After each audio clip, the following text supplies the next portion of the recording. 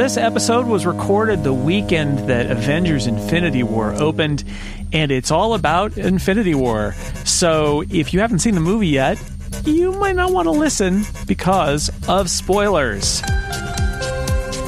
The Incomparable, number 404, April 2018.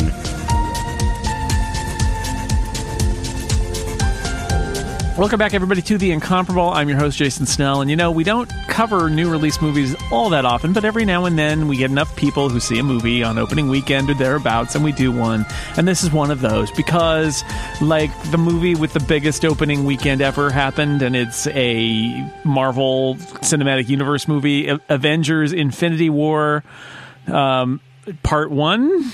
Yes, Part 1, although they didn't give it that name. And indeed, we are going to talk about it in this episode that has been posted practically immediately after we watched it, well, more or less. Let me tell you about who is here to talk about Avengers Infinity War with me in this episode. Dan Morin is here. Hi, Dan. Oh, we're using our made-up names. Yeah. Wait, nope, I'm still Dan Morin. Hi, Jason. You mean there's a Tony and a not Tony? Tony Sindelar, hello. And my axe. Oh, wait, sorry. Hello, nerds. And not Tony is Chip Sutterth. Hi, Chip. I'm here for the Beta Ray Bill agenda. They called it Stormbreaker, y'all. Yeah, it's true. Is that good or bad for the Beta Ray Bill agenda, though? We'll have to discuss that. Lisa Schmeiser is here. Hello. There's an Ant-Man and a Spider-Man? And a Spider-Man. What has been going on? And Alyssa Frankie is here. Hello. I'm just Voldemorting my way out of this mess. All right, Avengers Infinity War. So we're gonna. I thought we'd go through character by character, and we'll be here for 8 hours. Great. It's not going to happen.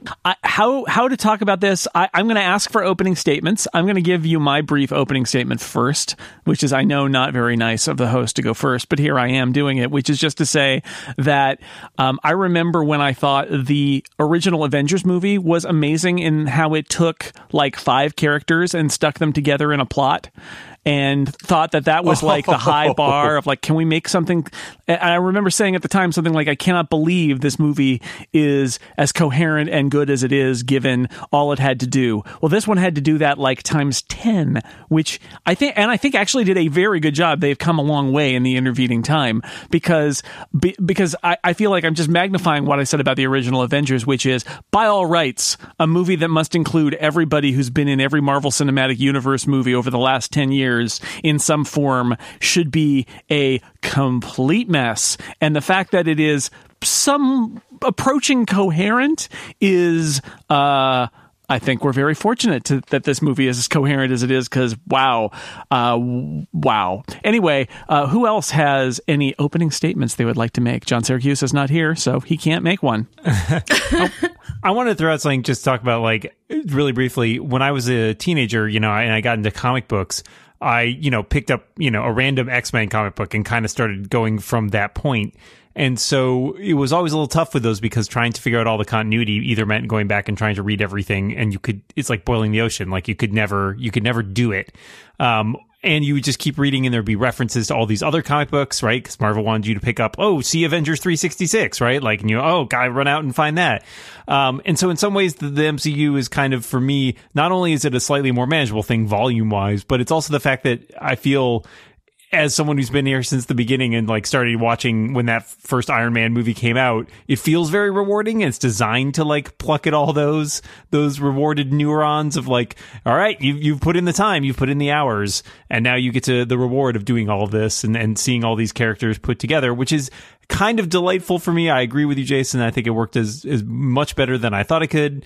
But it was also, I think, I'm hesitant to say that you need to grade on a curve slightly, but I think there is a degree of difficulty that is inherent in this. And I think that's an interesting problem to look at, because, as so many people point out, this is not a type of movie that we've ever really seen before in that way. Yeah, this is a movie, like, I think I said that's with the Age of Ultron episode that we did, that, it's not a standalone movie. This is a movie that is designed to pay off for people who have been watching, let's say it, the most successful film franchise of the last decade. Like, it's changed how movies are made. Literally a decade. Yeah. It's hard to compare this to anything else, because I'm not sure what other movie I've seen that had 31 hours of previewing before it, right? Like, Yeah. you know, and like whether you and there's people who complain about that as a bad thing, but like, I mean, I feel like that was part of the deal. Like, you signed on to this like 10 years ago. Sorry. If you can read 7 Harry Potter books, you can certainly watch 18 Marvel movies. If you can binge 7 seasons of a TV show over a weekend, you can watch this MCU. Or like, if you didn't want to watch 18 Marvel movies, if you didn't even want to watch, say, 12 Marvel movies. Why are like, you here? Yeah, don't watch this movie. Yeah. Don't, you know, it's like if I buy like the 15th book in the Game of Thrones series and then complain that like, I don't understand what's going on. Well, why did I not buy the first Tony, there's no way they got to 15 books. The line that made me laugh is there was a New Yorker piece that was basically saying like, oh my this God. thing is just an ad for all the previous movies. And it's, I rolled my eyes at that review, but the tweet that made me laugh, there was a tweet that said, hey, I just watched this Deathly Hallows Part 2, and who is this kid with the glasses? I guess he's some sort of magician? It's like, yeah, I mean, really. I want to hear these people review the New Testament. Let's see how they feel about that. It's not, I mean, these aren't movies in the same way. In fact, I saw somebody say this is part 1 of the 2-part Marvel season finale. Yes. And it's like, that's about right. That's what this is. By all rights, it should have been 7 seasons of a TV show, but you know, bigger 6 budget. seasons in a movie, really. And I mean, I don't know, especially opening weekend. Who are these people that went to see a movie on opening weekend that they hadn't seen all the other movies before, or at least a majority of them? Yeah, it would be like throwing me on a Doctor Who podcast. I've never seen the show, so literally there'd be no point in me watching the new Jodie Whittaker Doctor Who and being like, because I wouldn't get any of the things that make it so rewarding to people who have been investing years in this series and understand why some plot lines are significant or what some developments mean for the Doctor. Are we supposed to believe that a police box can fly? That doesn't make any sense. Chip, explain yourself. Yeah. Give me 50 years of backstory on that. The Doctor Who parallel is interesting because there are times in Doctor Who where you want everybody new to come aboard and have a welcoming starting point. But, you know, this isn't that. This is the season finale. And I think from what I've read of what Marvel executives have said, there is sort of this feeling that after these 2 movies, the sequel to this that'll come out next year, are over, that they will be kind of in a place where they will be sort of starting a new era, but this is the end of the old era, so not the best time to jump on board. I kind of want to address a transitional quality with this film that left me kind of sad. And that saying with the caveat, it's going to sound like I'm meh about the film. There's a lot I really liked about it. I think there were a lot of really rewarding character beats. I think there were a lot of really hilarious interactions. I'm hesitant to say, you know, oh, this film statement of judgment, because I feel like it's like part 1 of a 2-parter, and I'm looking forward to seeing part 2 so I can finally say, yeah, this is what they did. It's great. But the thing that made me sad when I was watching it last night is the 2 MCU films that preceded it were Thor Ragnarok and Black Panther, both of which like raised the bar, and both of which had really great and interesting things to say about the effects of colonization. You know, for an example, with Thor Ragnarok, it's like, this is what happening when the results of empire building come home to roost. You have to reckon with this violent history. It tears apart your society. And at the same time, you know, it ends with the people, with Thor, the people of Asgard. He's like, Asgard is with the people. It's not a place. It's our shared culture, which, you know, there's some fairly strong parallels to different, you know, cultural things that go on around the world when you have indigenous peoples who are like, no, we're still ourselves. It's our culture that makes us who we are, not where we live. So there's that. And then there's Black Panther, which is all about, here's what happens when you have an African nation that has not been ravaged by colonizers in any way. It doesn't have a legacy of slavery. It doesn't have a legacy of exploitation. It provides a model for what happens when you leave a country alone, or rather it gets left, it makes sure you leave it alone, and it can progress and provide an alternate model for doing things. And in this movie, the first thing you see is Asgard is a people, not a place. Well, Asgard is now a people who are floating in little tiny pieces in outer space. And then the second thing is, their solution to the problem is, oh, let's have a bunch of white people bring the fight to Wakanda, and let's just destroy this nation that has recently decided that, okay, fine, we'll parlay with the rest of the world. And I thought, oh my God, this is great. They've just taken centuries of not being affected by white man's BS and brought the BS straight to their doorstep. So I was a little sad that the tremendous statements and the reckoning that the MCU had inadvertently provided, and the opportunities it had to take a look at to model these fantastic fantasy universes in ways that let you take a look at the world. And it felt like a little bit of a step back in that sense. You know, like it was kind of resetting the button to, nope, the default is white people need things to happen because it's convenient for the plot. So here we go. And that made me a little sad. It made me feel like some of the really good stuff from Ragnarok and Black Panther had been kind of rolled back for expediency. It's funny, this movie, I believe, was written before those two movies, too, so there were a lot of moving pieces there, although I think the interview I read with the screenwriter said that they said they checked in. That the intent with Black Panther, anyway, was that they actually were going with the idea that this is kind of the price that after T'Challa decides to open up the country, that this is what happens is all the crap falls through. But I did have that moment of like, no, don't go to Wakanda.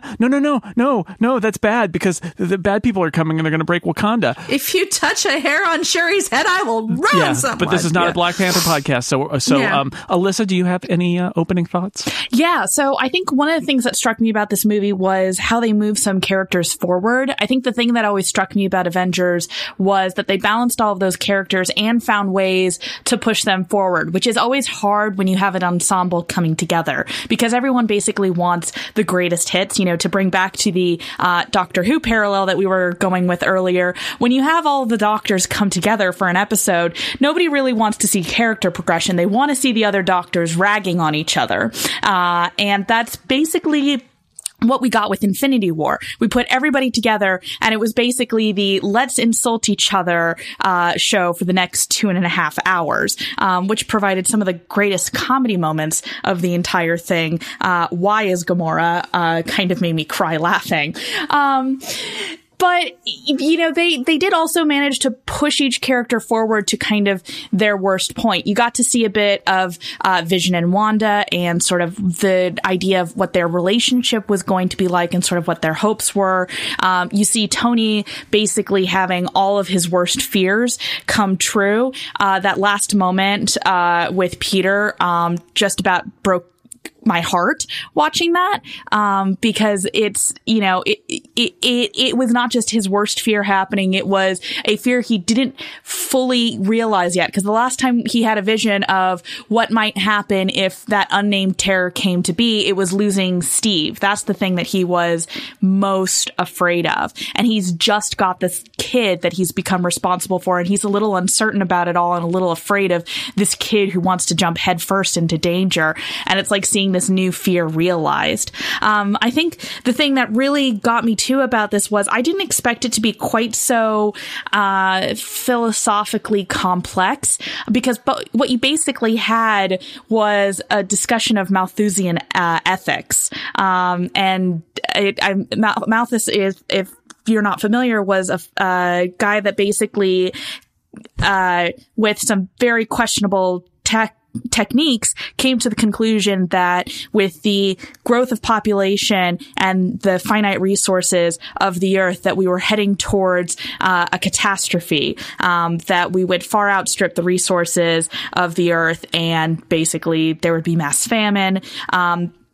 And it got really translated into some horrible ideas. There was forced sterilization, forced birth control. It's where you actually get the line in A Christmas Carol by Charles Dickens of, if they're going to die, then let them do it and decrease the surplus population, as a criticism of Malthusian ethics. And you basically have Gamora standing up and saying, you have no idea that what you think is going to happen with, planets falling, just basically getting destroyed because of lack of resources is going to happen. And so it's like an actually interesting path to take Thanos on, which I thought was just everything that they did with him was really interesting. He ended up being a far more complex villain than I thought he was going to be based off the glimpses that we had of him in the last couple of movies.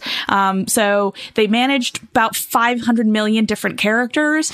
They managed to push those characters forwards. And it was actually a kind of fraught and interesting philosophical conversation between all of them. So bonus points for actually keeping me engaged and not reminding me that I didn't have to pee until the very end, waiting for the end credit scene through the interminable credits. It is 2.5 hours long. That is one way you can get 40 characters into a movie. I wasn't bored by it. but it's very long. Alyssa, I'm glad you mentioned that too, because I was thinking about Paul Ehrlich's The Population Bomb from the 1970s the whole time too. But this also has me thinking, if Thanos is snapping his fingers and killing off 50 or like erasing 50% of the population, I was like, you have all of these incredibly powerful stones, and if you're that concerned about population control, why aren't you also changing people's capacity to reproduce? Or you could just make more planets or more resources. Yeah. I mean, No. He's not a builder. He has a death cult. He's got, there's a certain, Lisa, he may have an agenda, but he also has a certain aesthetic he has to be beholden to. Because I was like, why doesn't he just erase the recollection of the disappeared? Because if I were Thanos and I'm like, okay, my goal is to reduce the population of the universe by 50% because I'm not smart enough to think about, or 100% in the case of certain populations like Asgard. So sorry. Yeah, I have killed half of you and now I've blown up your ship with the other half. Sorry. I was like, it'd be really interesting and heartbreaking if at the end of the movie, people turn to their dust and they float away, and then Thanos snaps his fingers again, and almost, and this is the key, almost everyone actually forgets about the existence of the people who've been wiped out of existence. Yeah, that would be merciful. I'm not sure Thanos is too concerned about mercy. He's a guy with beliefs. He specifically says it's merciful, though. I think Tony nailed it, which is it's a death cult, and in the source material, he's like in love with death. So that's the other part of this. Is he's also, not, that's part of it too. Once again, Lisa would be an amazing consultant for a supervillain, and we're all very fortunate that hasn't come to be yet. Yes. Although, when I pivot away from journalism, that's where I'm going. Dr. Doom, Latveria on line 1 now. This episode of The Incomparable is brought to you in part by a new sponsor, Queel, for quick meals. Life gets hectic. Work, gym, cooking, parental duties. There's a lot to fit in. You might find yourself running out the door in a hurry. No time to eat, or there's nothing in the fridge. You really need to just get going, but you do need something nutritious. With the complete meals from Queel, you always have a tasty, nutritious meal ready to go. They've made a complete meal that fits perfectly in morning or lunchtime routines. It's a shake you make with water, and within seconds you have a complete meal with essential carbs, fats, proteins, vitamins, and minerals. I've tried it out the last couple of weeks. I've made them as lunch replacements because sometimes I don't have good lunch stuff in the house, and other times I just don't want to take a break and make myself lunch because I got other stuff I got to do. So I've had a quick shake for lunch, and I get back to work, which has been great. And I've also done it in the morning because sometimes I do not want to make myself an English muffin or a bagel or pour some cereal or whatever. I just want to get going. And I have had a Queel shake for that too. I really like the strawberry, although they've got a chocolate. They've got some other flavors that are really nice too. You can take your pick. Haven't tried the banana yet. I'm going to have to do that. But it comes ready to drink. There's a shaker and a scoop. And you can choose how large or small to make the meals. You never have to go without a quality meal again. If the cupboards are bare and you can't bear to go out again, try one of these shakes. It can help a lot to just get you on with your day, and you won't be hungry. You could sleep in a little longer, knowing you can have that meal ready in seconds. Go to Queel.com. That's QUEAL.com/incomparable. And if you use the offer code incomparable, you'll get 15% off your first order. Thank you to Queel for their support of The Incomparable. Chip, do you have any opening thoughts? So I will say that I saw the movie twice, and I liked it a lot better the second time. The first time, I came out of it so cold, I actually contemplated whether or not, and I repeat, I liked it a lot better the second time. The first time, I thought I really need to go back home and finally finish watching The Incredible Hulk so I can decide which is my least favorite Marvel Cinematic Universe movie. I got better. But the things that happened that I really wasn't expecting, and I wasn't expecting to feel as strongly as I did. My favorite MCU movies to date, Thor Ragnarok, the Guardians of the Galaxy series, Black Panther, really, really important to me. So before the opening title card, they kill off Loki and Heimdall and all of the Asgardian refugees, and it's happening in a Marvel Cinematic Universe movie that is not the Thor series. And then a little while later, they kill off Gamora, and that's the heart of the Guardians of the Galaxy series, and that's another of my toys that they've broken. and then as Lisa pointed out, Wakanda in this movie has a very different impact than the just awe-inspiring stuff that we saw in February in Black Panther. So I was actually sad and somewhat angry when I left the theater the first time, because I had just sat through 2 hours and 40 minutes of defeat and of my favorite toys being broken. The second time I saw it, now that the emotional response was gone, it sat a lot better with me, because I saw what was going on. I was able to put myself in the frame of mind that, this is, against that New Yorker column. This is a different kind of movie. This is an extension of the cinematic universe. It's not supposed to be a done in one thing. And you have to look at these other movies as part of the greater Marvel Cinematic Universe.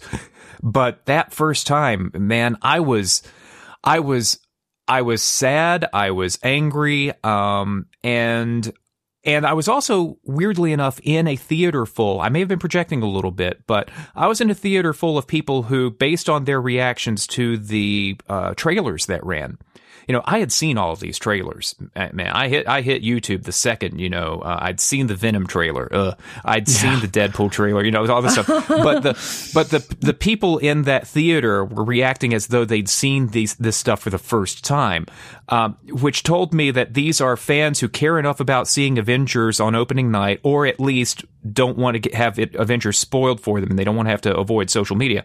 But they're not such fans that they knew, for example, that Avengers Infinity War was originally going to be titled Part 1. Part 1, yep. Mm-hmm. So at the end of this movie, the vibe in the room, in the theater, was deadly. I know this thing's got a cinema score of A. I know that people love this thing and it's made all kinds of money. In that one room, in that one time, people were like, what, they lost? And then at the end of the credits, when the screen says Thanos will return, one woman just yells from the back, "Oh, F off!" that got a big laugh in my theater among those who stuck to the end of the credits, because it was a funny moment. But Chip, you make a point. You bring up this issue, and we need to talk about it, which is. This is, first off, I do think it's relevant if you go in to a movie expecting it to be relatively self-contained, like all other Marvel movies are. Mm-hmm. You are expecting for them, how are they going to get out of this at the end? It's almost like it's like a marketing bait and switch, right? Like it's like probably they have data that says putting Part 1 on our movie is bad, and so we didn't do that. I knew that. It had been filmed, and it's been filmed back to back, right? Yes. So I just figured, I was surprised it ended where it did. I thought there would be like, I wasn't expecting the Empire Strikes Back ending. I thought there would be something more like, I don't know. I don't know what to compare it to, but I thought there would be some kind of thing, and there would be a logical, and now here's the follow-up story to that, as opposed to like, oh no, the main story has not ended. And in fact, we just, killed off half the characters you love. Sorry. But did they? Yeah. And I don't know.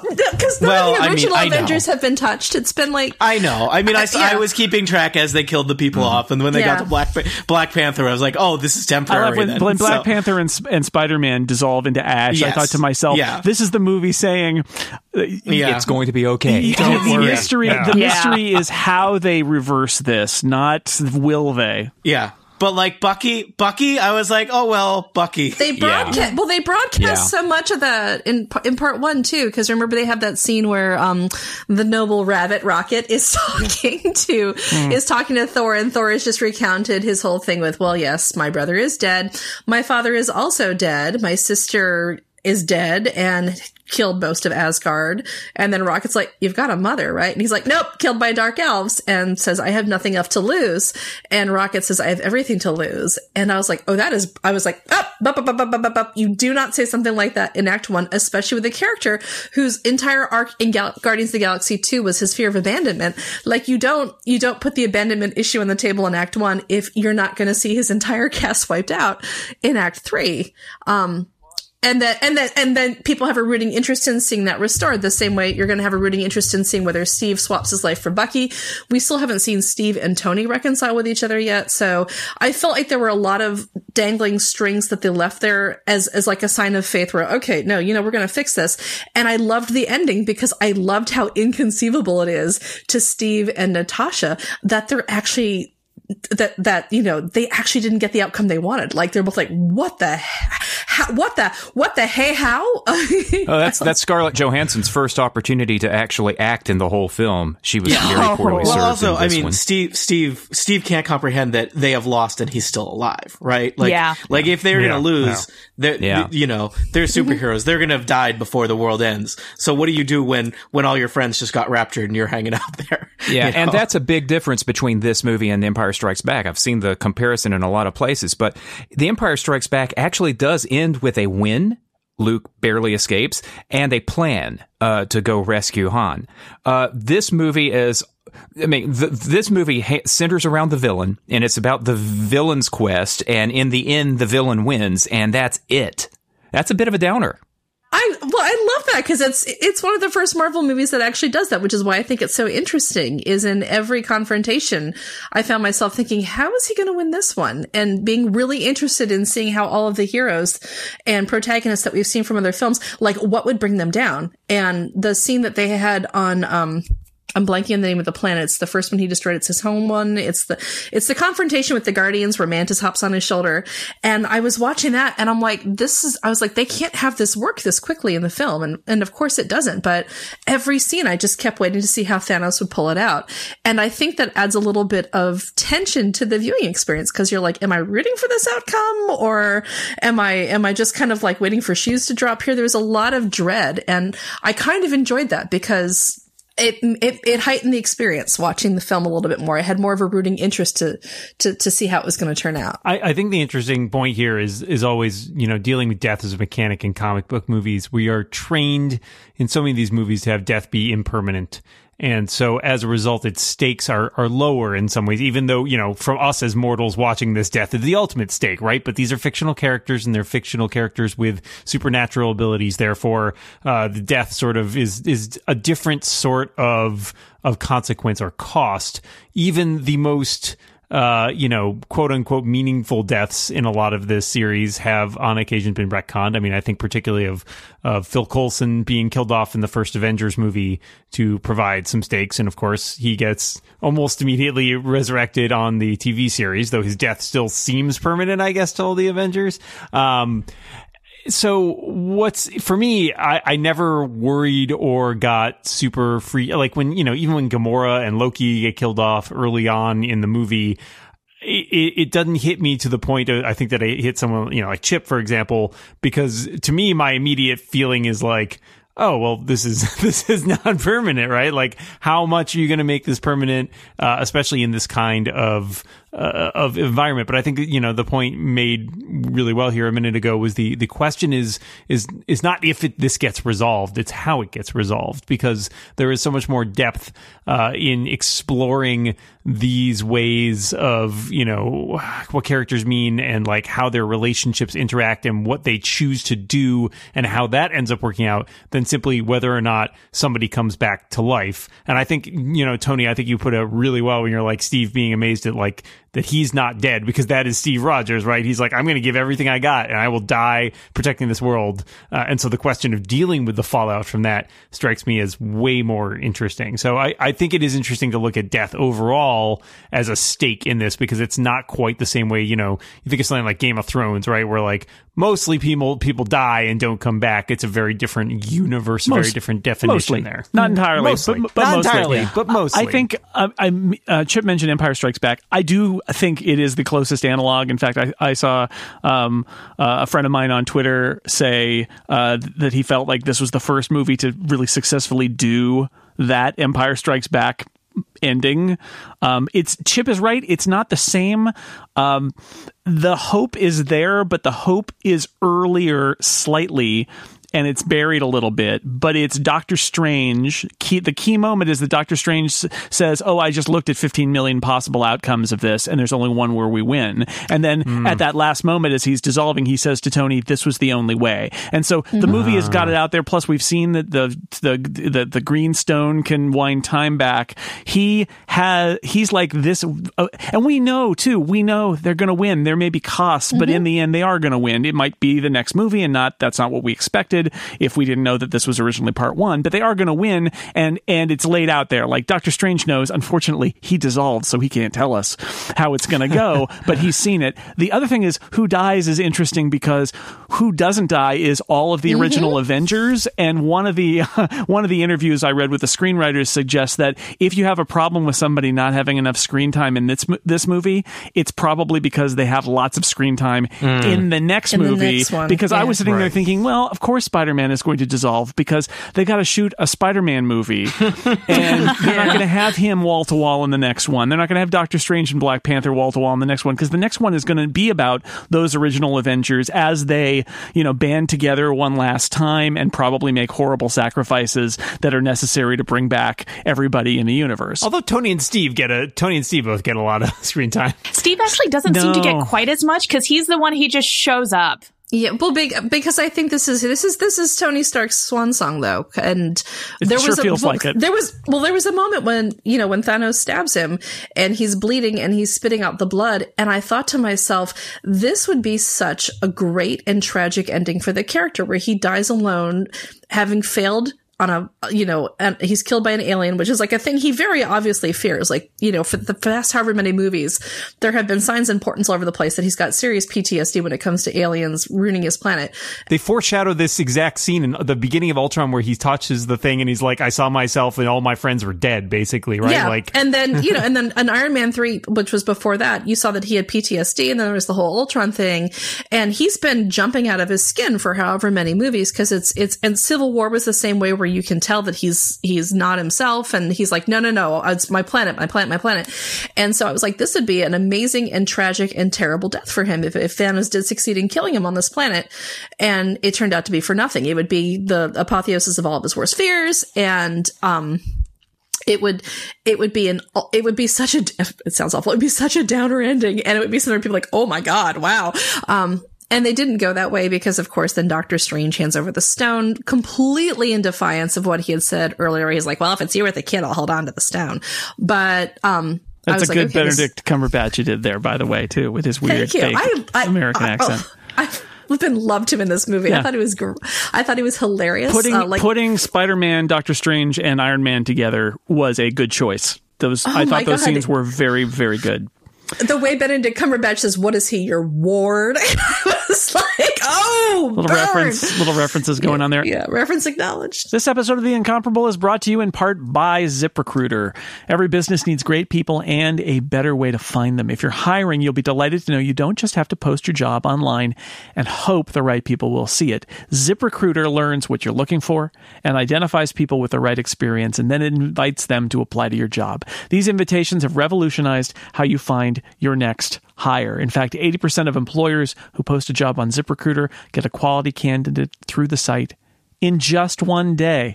One day, and you've got somebody who's qualified for that job. And it doesn't stop there. They even spotlight the strongest applications you receive, so you'll never miss a great match. The right candidates are already out there for you. ZipRecruiter is how you find them. Businesses of all sizes are trusting ZipRecruiter for their hiring needs. Right now, you can try ZipRecruiter for free. That's right, for absolutely nothing. By going to ZipRecruiter.com/Snell. Hey, that's me. ZipRecruiter.com/Snell. Thank you, ZipRecruiter, for supporting this show. ZipRecruiter, the smartest way to hire. So one of the things I thought was really interesting about this movie was how they managed to make deaths feel real and permanent, which is pretty incredible considering what the ending is, because I think if you had just had that ending where you'd seen everyone dissolve away, I think there would have been a little bit of a letdown, because when you see that they have to undo that they can't let that many people and so many important characters die. Like, I'm in Washington, D.C. In my movie theater, it was was a vast majority of African American people sitting around me, and you should hear there was no reaction to everyone else. Black Panther goes, and the whole audience goes, "Oh no!" Like you could just feel the reaction from everybody when that happened. But they managed to make a lot of deaths feel very real and permanent, and there felt like there was a lot of stakes in this movie. You know, you have Loki's death, and it's very hard to make a Loki death feel like a real, final, permanent death. That felt really real and final and permanent to me. And you have Gamora's Heimdall's death that feels Heimdall's, yes. The line that Thor says, where he says, well, he's come back before, which is a good, like, hang a lantern on sometimes, but this feels different. I really liked that. Like, this seems like the real thing. And Heimdall, I was like, oh, Idris Elba, no! But it really had an impact. It was such a great death, too, because it was heroic and it sets the plot in motion. I think when you get to the next movie, you're going to have one of those final permanent deaths again. And my suspicion is it's going to be Tony or Steve making the sacrifice play. Mm-hmm. Yeah, but I think that you have to, possibly both. I think you have to do that to make those deaths feel real. Oh, God. So speaking of Steve Rogers, like he's only in this movie a little bit, but Tony, you want to talk about Steve? I mean, I think Steve is my favorite of the Avengers. Or at least this version of Steve Rogers is my favorite of the MCU Avengers. And it's rough because I felt like Tony Stark gets a lot of attention in this first half of the 2-part Infinity War. And Steve is there, but he doesn't get to do much. He spends a lot of time, like, there's a lot of scenes where Steve is like walking into a new place and Steve is reacting to special effects and punching stuff. But we don't get to find much about Steve. I guess that they're like, I mean, to me, it was like, where is Steve Rogers' rousing victory speech or even his rallying speech? Like, cause that would have been a different way to end this movie, is like, we're going to come together and we're going to overcome this. And they don't do that. And maybe that's the first beat in the next movie. Right. But I was sad because I mean, he is present, but I didn't get the amount of Steve I wanted to. And it's, I mean, I guess it makes sense in terms of your prediction that the people we didn't see much are going to get more in the next movie. It's sad that I assume the people who faded away, we're not going to see much of them at all in the next movie. Because, some of them I felt like, really? Like, I felt like they've been keeping Bucky in the wings for a while. And there was some Bucky reckoning coming, but maybe there is not. So you talk about this fight at the end, that Steve's sort of in the fight at the end. And I think because I loved this movie. I thought it was great. I like it. As Chip knows from my appearances on his Babylon 5 podcast.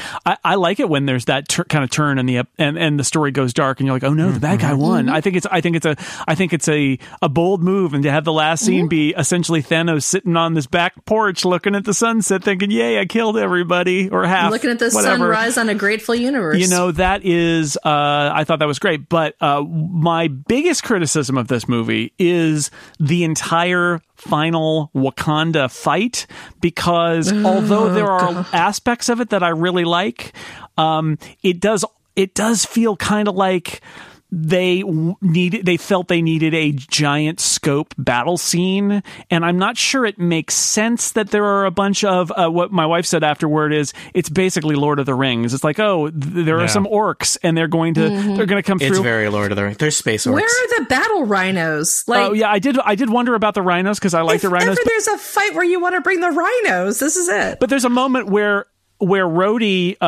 like carpet bombs at the entryway with his things, and then everybody's like, no, hand to hand combat, that's the way to go, which seemed really bizarre to me. And it did with something like Steve Rogers. You've got a lot of characters, and Black Widow too. You've got a lot of characters who kind of like, this is their appearance, is they kind of swept into this big battle, and you get to see them fight a little bit, but they kind of don't do anything else. And my last point, and I'll open it up to everybody else who wants to talk about this part, but my last point is, anytime something reminds me of Star Wars Episode 1, it's not the best thing. And this is, and actually that's my favorite thing in Episode 1, is that battle on the green field and all that with the energy shield. But that's basically what this was. It's the same thing. It is a mass battle with a bunch of CGI armies running at each other and a bunch of close-ups, and the stuff with Vision and Shuri added tension, and there were some funny lines and all that, but it did feel like not necessary for any reason other than that they wanted it to have a an epic battle feel at the end, and I'm not sure the fighting made any sense. Because again, the hand-to-hand combat, I'm like, why are you doing this? I found my attention wandering. I thought it was entirely too long. Yeah. I got bored during its season. I didn't think they were necessarily like aiming to get the hand-to-hand so much as like people were getting through, and that was how you're going to have to winnow it out. And to the point earlier about, you know, I understand, you know, Lisa's point about the Wakanda and the post Black Panther and all that. But to me, what I thought was a little interesting and different about it was the fact that, you know, taking away from the previous, like the original Avengers, right, where New York is sort of the target and the battleground, as it often is in a lot of these movies. To me, like retreating to Wakanda was like, these are the best, most advanced people we have. If we are going to have a shot, right? Like these guys have shields. Like New York doesn't have shields. We will just be decimated in about 30 seconds. And so to me, some of it was an inherent trust and belief in the fact that, like, if we're going to be able to get out of this, like, we're going to need Wakanda to get out of this because they are awesome.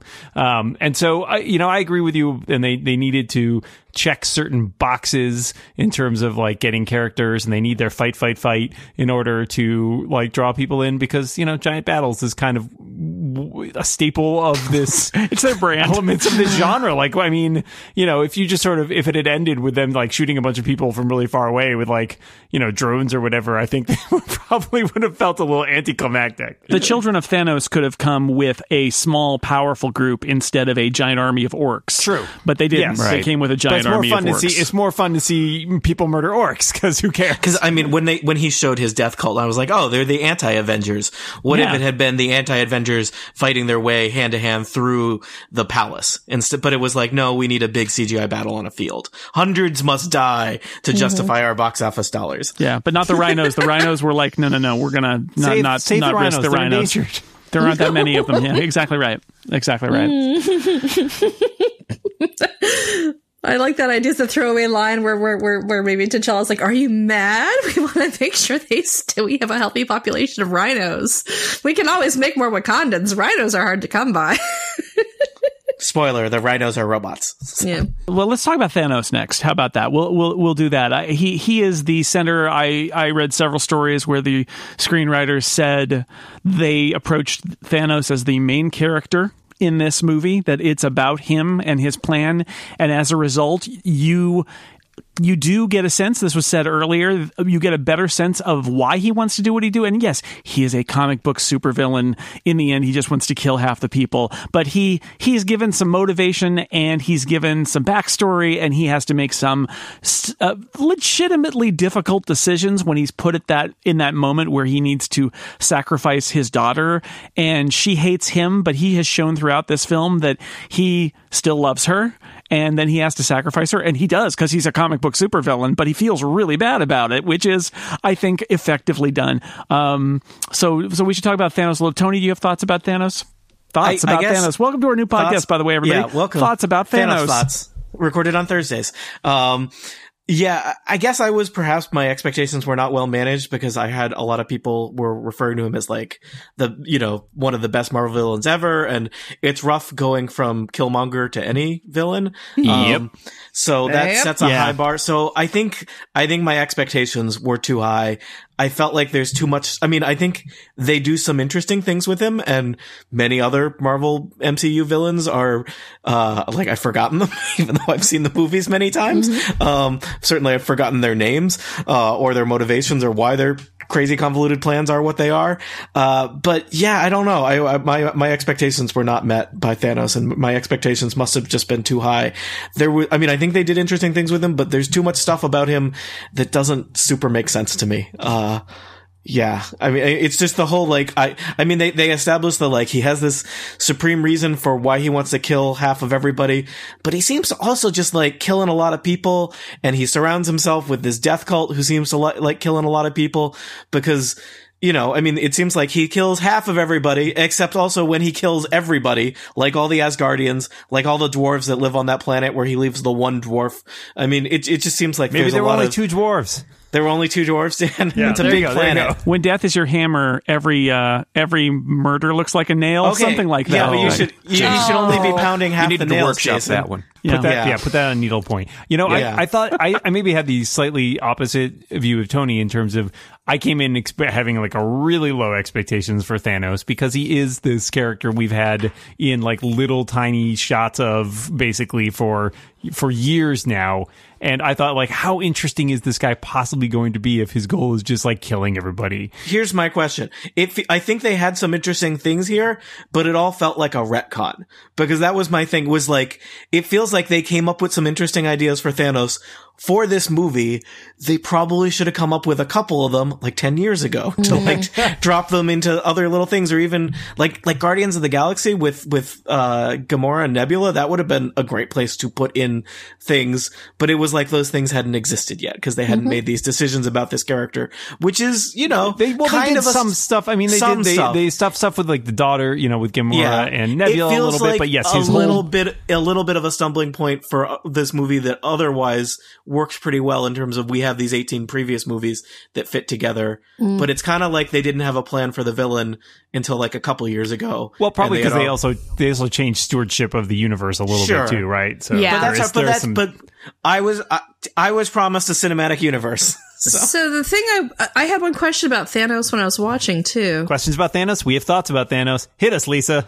Well, what I noticed is at the very beginning, he does the thing with Loki where he's like, I'm happy to kill your brother if you don't turn over the stone. And Loki's like, kill away. And then he folds like 15 seconds later. And that sets the plot in motion. And then you see the same thing happen with Gamora and Nebula, where Gamora finally cracks when Thanos is like, I will just continue to torture your sister in front of you for a while. So my question is, was it just, you know, the screenwriters thinking, okay, this is a very powerful trope, so we're using it twice? Or is this going to be a clue as to a sibling of Thanos who comes onto the scene later, and that turns out to be a vulnerability that he understands that people can exploit? Or what? Because with this movie is so deliberately made and so many details deliberately laid down, why would you use the same Thanos turns a sibling's love to his own advantage? Like, why would you use that gambit twice in a movie if it's not going to mean something in the larger picture? The way I saw it was that it's basically talking about a fundamental moral difference between all of the characters, that Thanos is willing to just kill off half the population of the universe because he thinks it restores balance and keeps, you know, planets from collapsing under themselves. And what you basically have is the hero's flaw is also that probably going to be their strength in the next movie, that these characters value an individual life so much that they are willing to make a play to try to buy themselves more time to save that life later on. Because, you know, I don't think any of those characters hand over the Infinity Stone thinking this is going to, you know, be it. They're thinking a few steps ahead and thinking maybe there's something we can do down the line to get this back. You know, you've even got Doctor Strange handing over the Time Stone and saying in the end it was the only way, because for some reason in all of the futures that he saw, they needed Tony to be alive for that one. So that to me is sort of where it came down to me, of the fundamental moral difference is, you know, these heroes are making the play of they're going to try to save one individual life because they see the value of it that Thanos doesn't. Alyssa, you were telling me something offline about Thanos and Gamora's relationship too. Yeah, I thought their relationship was really well done. I thought that they developed the daughter relationship very well because, I mean, let's be frank, Thanos is clearly abusing all of his children to a degree and manipulating and attempting to brainwash them. But I think that they did a very good job of deepening that. The thing that sort of bothered me was Gamora's death, because it's the most earned death of the movie, I think. It's the one you feel the most about. And that twist that happens, that, you know, Gamora is saying, well, you don't truly love anybody, therefore you cannot obtain the Soul Stone, and finding out that she's really the only thing that he truly loves is particularly well done. But, you know, you've got a pattern of, you know, men being willing to sacrifice women and women's lives to achieve their ambitions, which isn't great. And so it's one of those, it's a way of proving his villainy, that he would sacrifice the one thing he loves, his daughter, to do this horrible, terrible terrible thing to kill millions more people. And I'm just still not in favor of brutally and horrifyingly killing women on screen to show the villainly. I don't know what's going to happen next year, but I will say in the source comic, that act is basically what gets Thanos in the end. The betrayal of a sibling by another, because in the, I'll say it here because I don't know if they're going to do it exactly the same way, but in the original comic, it's Nebula who in the end basically defeats Thanos out of the rage of what he's done to her and her sister. Depending on which Infinity story you look at, I'm not saying that's going to happen, but it may be. But I get your larger point. I did like the fact that we see those two. We get to see Nebula and Gamora, who in Guardians of the Galaxy Volume 2, one of the things I liked about it was that sort of like their relationship gets clarified a lot by the end, and you see it here where they are ride or die for each other, basically. Mm-hmm. Yeah. Well, I think that we get another clue to the whole shebang at the very end, where you see Thanos walking across that field of water to Gamora as a very little girl, which speaks volumes about how he still sees her and why he still loved her so intently. And she has the little gnomic discourse with him where, was it all worth it? Did you get what you want? And he's like, yes, it was. Then he comes back to himself and poof, off he goes. And I thought, well, you wouldn't show us that. You wouldn't show him talking to the soul of the person he sacrificed for the soul stone if we weren't going to see more about that in a future film. Like there's going to be a sense of trading a soul for a soul or something like that, or Thanos is just not going to get how it works. Like, despite the fact that he killed his own daughter, he fundamentally misunderstands what it means to carry that responsibility. And I think that's going to come back too.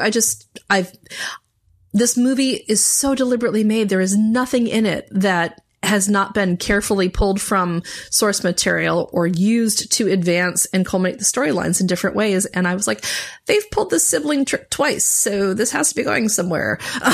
And I want to see where it goes. Yeah, I think it must. I have to say, this goes back to my opening statement about how this was a very carefully done thing. And not that there aren't places where they're like, okay, we were just saying in our little chat room aside while other people were talking, that one of the questions is like, Loki in the Avengers is working for Thanos. He's a very bad Thanos employee. He didn't get him the gem that he wanted, the cosmic cube. But there's a line of dialogue that addresses that. But it does feel a little bit like, okay, we need to address this, right? That's one line about why is Clint not here? Oh, dude, that totally sets up number 4, though, because what's going to happen is his family was disappeared, and he's going to go all Ronin now because he no longer has a wife and kids. That is absolutely what's going to happen. Those are the less artful moments, but mostly I think this movie has very carefully thought of what the moves are, where it's drawing from in terms of the past movies, what things it wants to pull forward. And let's say I give this movie a lot of credit too, because it's funny. Like, it is funny and knowing. It's not. It is using the best of the sense of humor of the Guardians of the Galaxy movies and Thor Ragnarok and Spider-Man Homecoming to do knowing things that are funny lines, but they elaborate on characters and who these people are that we've been following for years. In some cases, they also deflate some of the more kind of like pompous or highfalutin things that you might get if you take yourself too seriously in a comic book movie. And I thought that was all very effective. That this is they're just, I can't even begin to count them. So many very funny lines of dialogue and looks that people give each other. And that is, I think, because they could build on all of the history we have these characters. These are people we know, basically, right? They're not new characters we've just gotten to know. We know them. We know how Tony Stark works. We know how, we know how Bruce Banner works or whatever. And how the Guardians of the Galaxy work. And some of the team ups are just delightful and not what Bucky Thor and Thor and Rocket are going to spend a bunch of time together. That is not something I would have predicted. And that's good. Sweet rabbit. Noble rabbit. Yes. The fact that Thor took Groot as an elective, you speak Groot, it was an elective. And and that ultimately uses part of Groot to make the handle of his axe, right? Yeah. The best thing the Marvel Universe has ever done with Thor is change him from a, leading Do's and man. those and, turning him into, I know there are Thor fans in our midst, but making him into a derpy dude is actually, he's delightful, but it makes him so much more lovable and so much more relatable as a character. I love his roles, and as much as I am personally a Natalie Portman fan, I think taking Jane Foster out of the equation just made him so much more of a interesting character rather than shoehorning him into a love story, which was fine, but not like maybe his strong suit. But Chris Hemsworth as the giant, earnest, golden Labrador, or golden retriever, like he is great. He is great in that role, and I think that having him and Rocket together here is amazing. They should go on road trips together. My favorite funny bit wasn't even a line. It was that protracted stare that Tony gives Drax and Mantis when they screw up the kick-ass and taking names line. Just the protracted disbelief. I read that they apparently let the Guardians of the Galaxy actors ad-lib most of their lines. There certainly was at the end, and you could see too that they did a lot of consultation about how the Guardians should be treated. What's his name? Guardians of the Galaxy director. Gunn. James Gunn. He's credited as an executive producer. He definitely was consulted in sort of like how they wanted those bits to feel like the Guardians of the Galaxy, because that's sort of like where the space stuff in the Marvel movies has been established more or less, a little bit in Thor, but mostly the ground that is trod on out in space in this movie is kind of the Guardians of the Galaxy's purview. And so they go with that. And they're like, all right, you haven't really thought of the Guardians of the Galaxy as Marvel movies quite up to now, but they are, and so when we show you space now, it's going to be in the context of the Guardians of the Galaxy, so you understand what you're seeing, and we'll throw in Thor, and won't that be fun? And the answer is yes, that is a lot of fun. Yes. Having Thor is a lot of fun. I really enjoyed seeing the Guardians interact on Earth because they seemed so out of their element. I think the funniest moment for me was seeing Bucky pick up Rocket by the back and just swing around with all of their guns, and then that moment where Thor's just like, the tree is with me. Groot says, I am Groot. And Steve Rogers, so earnestly, so deadpan, I am Steve Rogers. Is when I lost it. Because they seem so out of place on Earth with the Earth Avengers. I think that exchange, Lisa, where he says, is Footloose still the greatest movie ever made to Peter Parker? And he's like, no, it never was. Well, I'm sorry. Is like Kevin Bacon? I've been away for a while. He may be a member of the Avengers. That was the one that got me. Yeah, so that helps. I mean, and honestly, that buys a lot of goodwill, I feel like, as you're watching the movie too. Like, all right, they know, we know, and we know these characters, and they're not taking it too seriously. And I mean, given where that movie is going, it's good that we had a good time. And you kind of need the cathartic laughter too, because I found myself laughing really hard at a lot of things, and I was like, it's because I'm so tense from the other stuff, because this movie hurtles inexorably towards its conclusion, and you can tell Thanos is going to win. And so anytime something funny was there, I was like, oh, I can laugh. Oh, thank God. Yeah, I missed most of the laugh lines the first time around because I was reacting so poorly to the things that I was not being entertained by.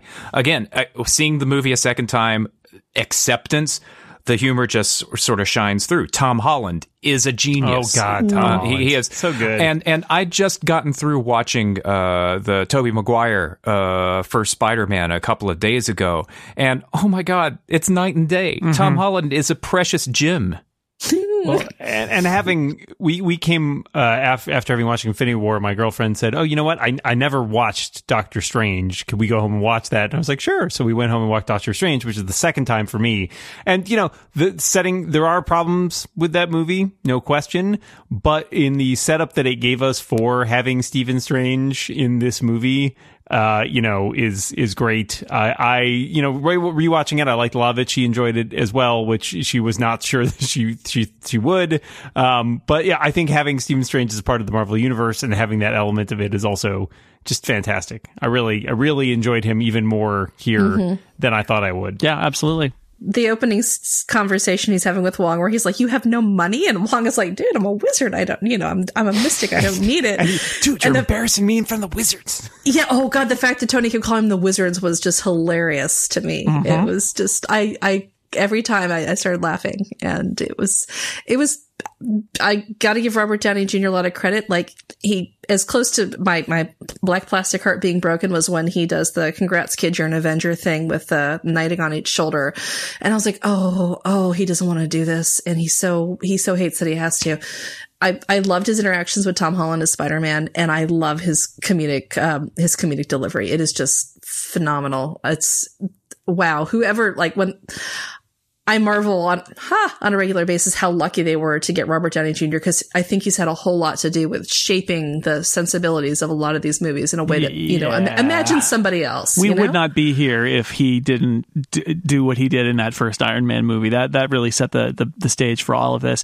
As somebody who came to the Avengers in the 80s in the comics, I have to say that I really appreciated that this movie, one of the very first scenes we see is Scarlet Witch and Vision together, and they're basically on a date in the world's most romantic place, Scotland. Yes. Sorry. Yes. Edinburgh. I feel good about Edinburgh this so movie. much. It took me back. It was a great setting. Yeah. It was a great setting and a nice set piece. And of course, they get saved by They have to fight some the train station, which I went to. some which I used loose to go to. Avengers.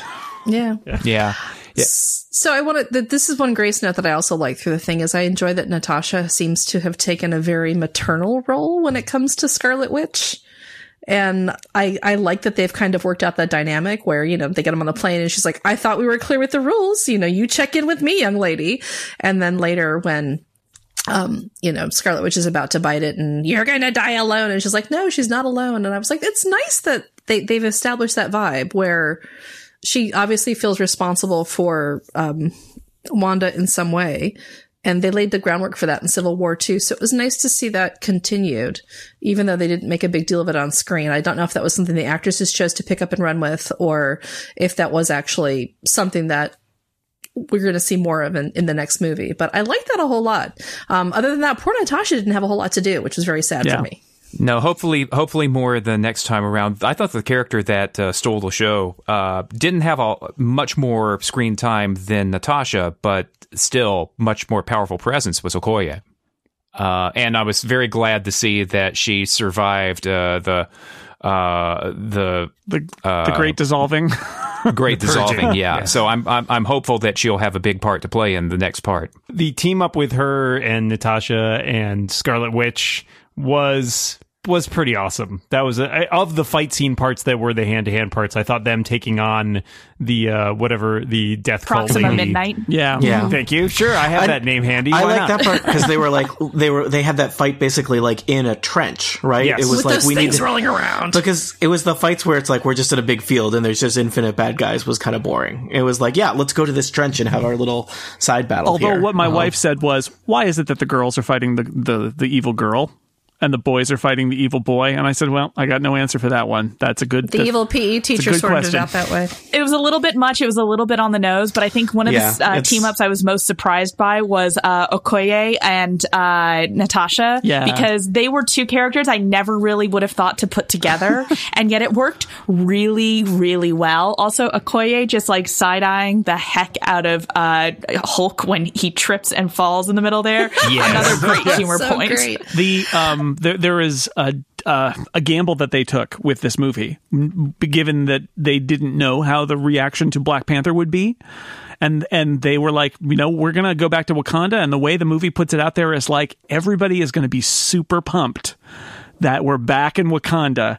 And they won that gamble because I was super pumped. I was like, yeah, it's like more Black Panther. Give me more Black Panther. It's great. But, that was a risk because they made this movie. They shot this movie like 2 years ago, and have been producing it since then. And then they shot Black Panther afterwards. So they're like, or they were in process. I think that they were shooting Black Panther while this movie was being shot, but I think Black Panther started while this movie was being shot and finished shooting while this movie was still being shot. Something like that. It's ridiculous how long they produced this movie and its successor.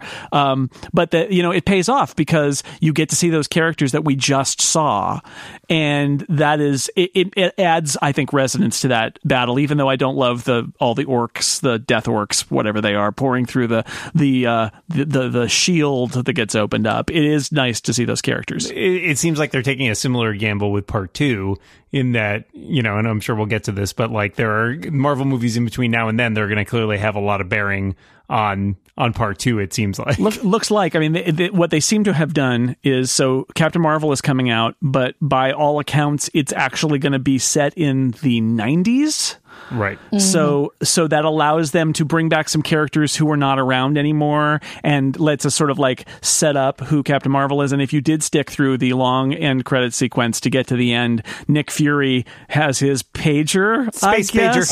A lot of people in my theater were very confused by that. I was too. I thought it looked kind of like the Nova symbol, but it's not. It's the Captain Marvel symbol. I got it. As soon as he pulled out the pager, I was like leaning over my girlfriend, like, let it say Carol. Let it say Carol. Let it say Carol. It's calling Captain And then I Marvel. went, yes! And I was like the only person in the theater, I think, who was that excited about it. But I fully expect the end credit scene, like post-credit scene of Captain Marvel, to be Carol getting that text and then show up for the second Infinity War. And as for Ant-Man and the Wasp, which comes out later this year, I fully expect that movie is basically set before this happens, and that there will be the house arrest. and there will be an end credit scene where they all dissolve. And then, right? Or where everybody except Scott, because I'm pretty sure Scott's going to be in the fourth one. Yeah. That's the cheerful Jason that I know from the B5 podcast. No, you need to dissolve Scott and keep hope. Come on. Yeah, that's fine with me. Maybe they all dissolve and Michael Douglas is just standing there going, what the hell? So the movie ends with Thanos smiling. All right. He has won. He's killed half the universe. A lot of our friends are dead. MCU. That's the end, right? They're never going to make another Marvel movie. That's all it is. So how are we all feeling about the next untitled Avengers movie that will wrap this story up in a year? Are you excited about it? Are you questionable about it? Like, did this movie, after thinking about it a little bit, does this get you pumped to be like, okay, how do they solve this problem and that has happened here? Yeah. Or are you like turned off by it? I'm curious what people feel. I've watched 18 movies, okay? 19 movies. I've watched 19 movies. I'm definitely not going to give up now, right? Like, that's the thing for me is I'm bought in. I've been bought in for years. It's going to take a hell of a lot. You're in the ecosystem, Dan? Yeah, Dan is a great cult member. I'd like to put that here. Can I tell you about Thanos? Can I give you the good news about Thanos? Can I show you Dan Moore and sunk cost fallacy tattoo? But I mean, seriously, this delivered what I wanted from a giant crossover event, which is to get to see all of these characters from these different movies in one place doing superheroic things and cracking wise. Like, that was all I was looking for. And in that case, it hit my bar for it. It's not to say that I don't have, nitpicks and complaints here and there, but overall, I felt like I knew exactly what I signed up for and it delivered on those counts. So absolutely, I'm going to go see the next one. I don't think this is not the place to cut your losses, right? Like for me anyways. Yep. Sorry. Half people are dead. Oh, I'm out. They killed Heimdall. It's over. Yeah. I didn't give up on Force Awakens, the new Star Wars after they killed Han Solo off, and I really like Han Solo probably a lot more than I like most of these characters.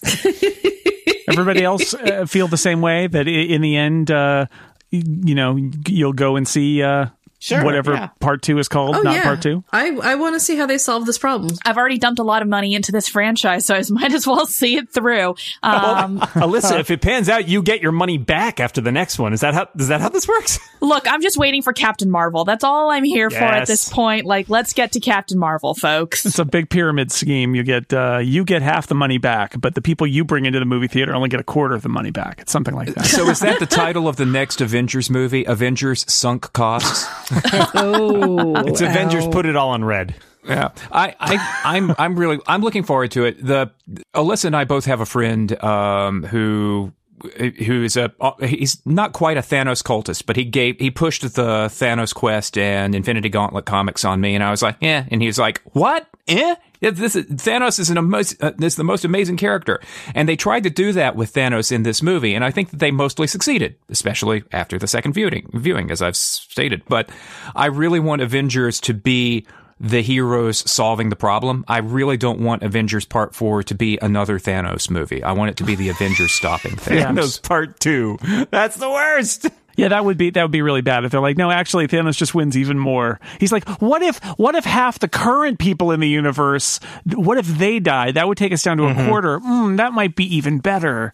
Let's do that. The Thanos paradox. You guys are not going to like our new slate of 3 Thanos movies a year. So the audiences get smaller each time. The second one's a heist. Stick with me. So what would be worst is if Thanos is his own worst enemy, and the fourth movie ends because Thanos quits or Thanos outsmarted himself or whatever, which is kind of what happened in some of the comics. I want Steve and Tony to win, whether they survive or not. I want the heroes to, and Carol, I've got to assume that Captain Marvel's a big part of this. I want the heroes to beat Thanos. Yeah. I will be very unhappy if that does not happen, and I will demand my money back. I think that has to be the answer here, right? Is that there will be sacrifices that are made, and that... You don't put a soul stone in the first half of the movie and talk about the need for one soul to exchange for another in order to power the soul without it coming back in the other movie and seeing who's willing to sacrifice for whom. Is it going to be Tony sacrificing himself for Steve or vice versa? We don't know. It's probably going to happen, though. Chekhov's soul stone. Yeah. No, there's a lot of groundwork they laid here where they're telling us basically how Thanos is going to be defeated. It's just a question of whether the heroes can figure it out. Right. And in the comics, the Soul Stone, the idea there is that it is absorbing the soul of whoever has been sacrificed, so that theoretically Gamora is like in Soul Stone world. Which is maybe they will go down that path too. I don't know. Oh, I wanted to mention about a week before this movie came out, I said to myself, I know this is a wacky idea, but I wonder if we'll see the Red Skull, because in the first movie, everybody's like, oh, the Red Skull dies. And he's like, does he though? He kind of is holding the cosmic cube and then he vanishes, and we see that he has been banished to be on this mountain. And it's a surprising little cameo that I loved it. Yeah. I loved it. Space is weird. It's real convenient that only one person has touched that cube, because that mountain loses a lot of its majesty if there's like 15 wraiths being like, I am condemned here, and I am also condemned here. Let me show you the way. But wait, I am also condemned here. I thought the reveal was good, although slightly lessened by the fact is I listened quietly the whole time and went, it's not. I think that's Hugo Weaving, is it? Nope, it's not. No. Hugo Weaving was very clear. He was like, I've made my movie. I'm done. He had a very distinctive voice, and I'm like, he doesn't really sound German anymore. Like, well, it's been a long time. He's lost his accent while being on... Plus, space and time moves differently, so we don't know how long Red Skull has been there, because for all we... He says it's been there a while, though, right? It certainly feels like a while. He's been getting voice lessons from one of the other wraiths, and so he's lost his accent. Yeah. Hello, it is I, Red Skull. And he's picked up his socialist politics. The guys who wrote this movie, I believe, wrote that movie, that first Captain America movie. And so I feel like that all along they're like, no, he just disappeared. Maybe we'll bring him back later. And I thought that would happen, but I was surprised that was the moment. And I was like, oh, they did bring him back. I've been holding out on that one for a while now. We on one level we've only scratched the surface here. On another level, I didn't want to go through every character because we would be here all night. And also, we've only ever seen this movie once or twice.